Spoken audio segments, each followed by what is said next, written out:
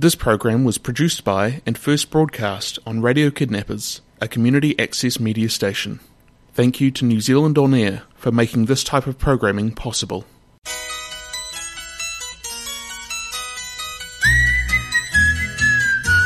You're listening to Radio Kidnappers, the voice of Hawke's Bay. It's our pleasure once again to be in the garden with Hawke's Bay's most glamorous gardener, Megan Williams. How you going, Megan? I'm great. It's not looking too glamorous in the garden with this wet weather, though. The hair goes all fuzzy. Yeah, your fur coat will be getting wet and your pearls will be getting dripping. However, this is the weekend, is the best time of all. I'm not going to wait till a long weekend to put my zucchinis, peppers and tomatoes in. I'm going to do it this weekend because this wet weather is just fantastic to, the soil is just perfect to do some planting. Because if you plant when the soil's wet like this, it's really easy for them to take, and so you'll have a lot more success rather than planting them on a weekend where the soil is dry and you just water them with the hose afterwards. It's just not nearly as effective as what the situation will be this weekend. Now, I've had a bit of trouble. I've got in my glass house, as I've talked about it sort of week after week, and I've had my little celery seedlings. I've planted petunia seeds. I've got silver beet, cucumber, all sorts of wonderful things in there, lettuces, etc. But I've had trouble with slugs and snails. Now, of course, I don't see them. They all come out at night when I'm not there. I was going to ask you about that. And of course, I have these lovely seeds popping up. I see them germinate. I see all the seeds germinate.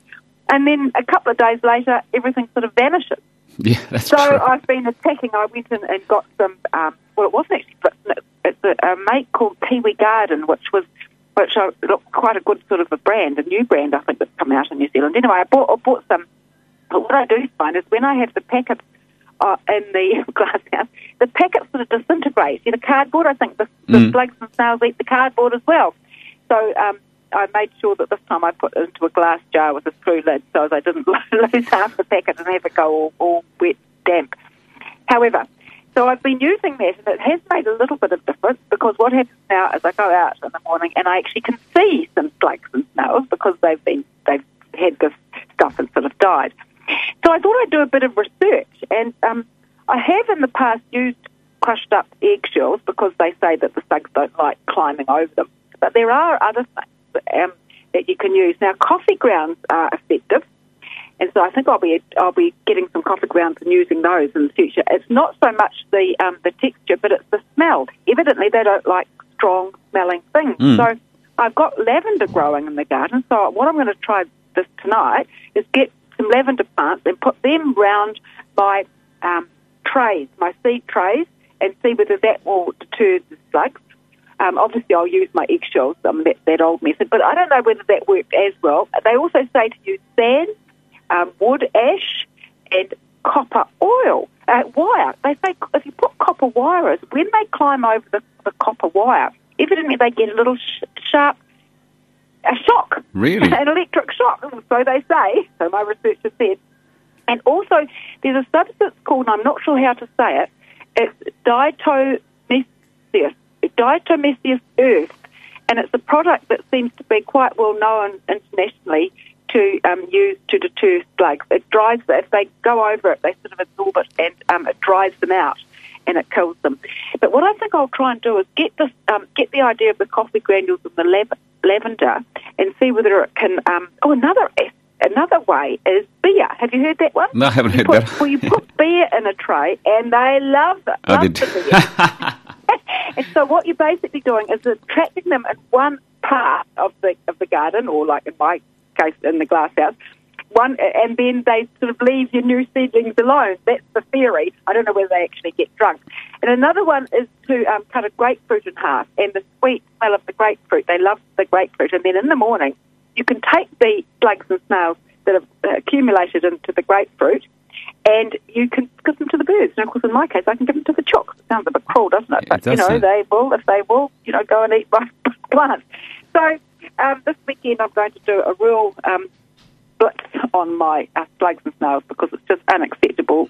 I've been buying seeds, and they're being wasted because once they germinate, they jolly will get attacked by all these slugs and snails. I must confess, I have had a similar problem in my garden, but I have gone back to the old snail pellets, and they work a treat. Yeah, well, that's what I've got. I've been using the snail pellets, and that's what I say, but I sort of find that they won't last very long. They sort of, they only last a few days. You've got to sort of replenish them. They get damp. Of course, if you've got the seed tray very wet, they sort of get damp. Okay, so this weekend's going to be really busy for me getting all those wonderful plants, my tomatoes, my zucchinis, my peppers. I think I'll go all out with the peppers this year because they're a vegetable that I do use a lot of, and during the season they become very expensive. And so what I'll do is see if I can grow quite a few and then slice them up and put them in the freezer, and they're on hand right through the winter when I'm doing my pizzas and different pies and things.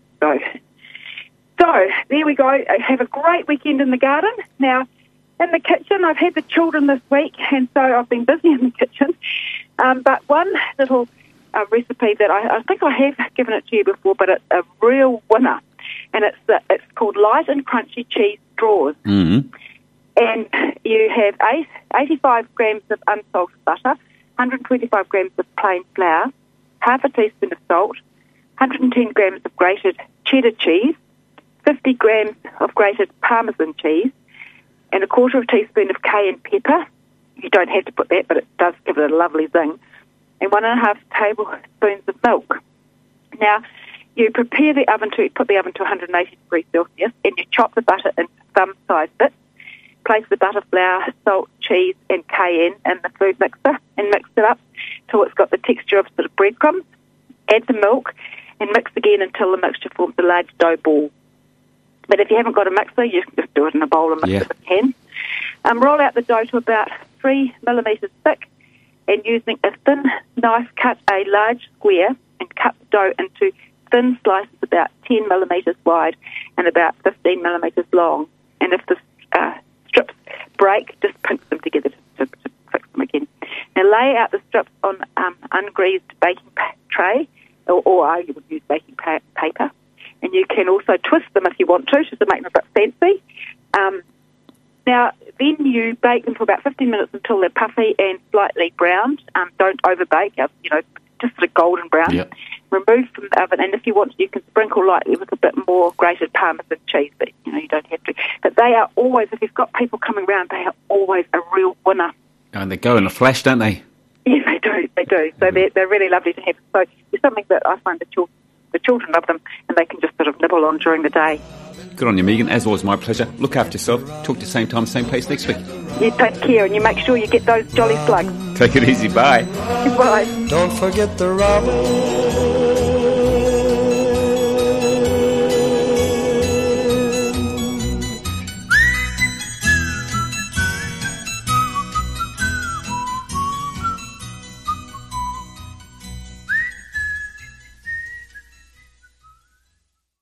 This program was produced by and first broadcast on Radio Kidnappers, a community access media station.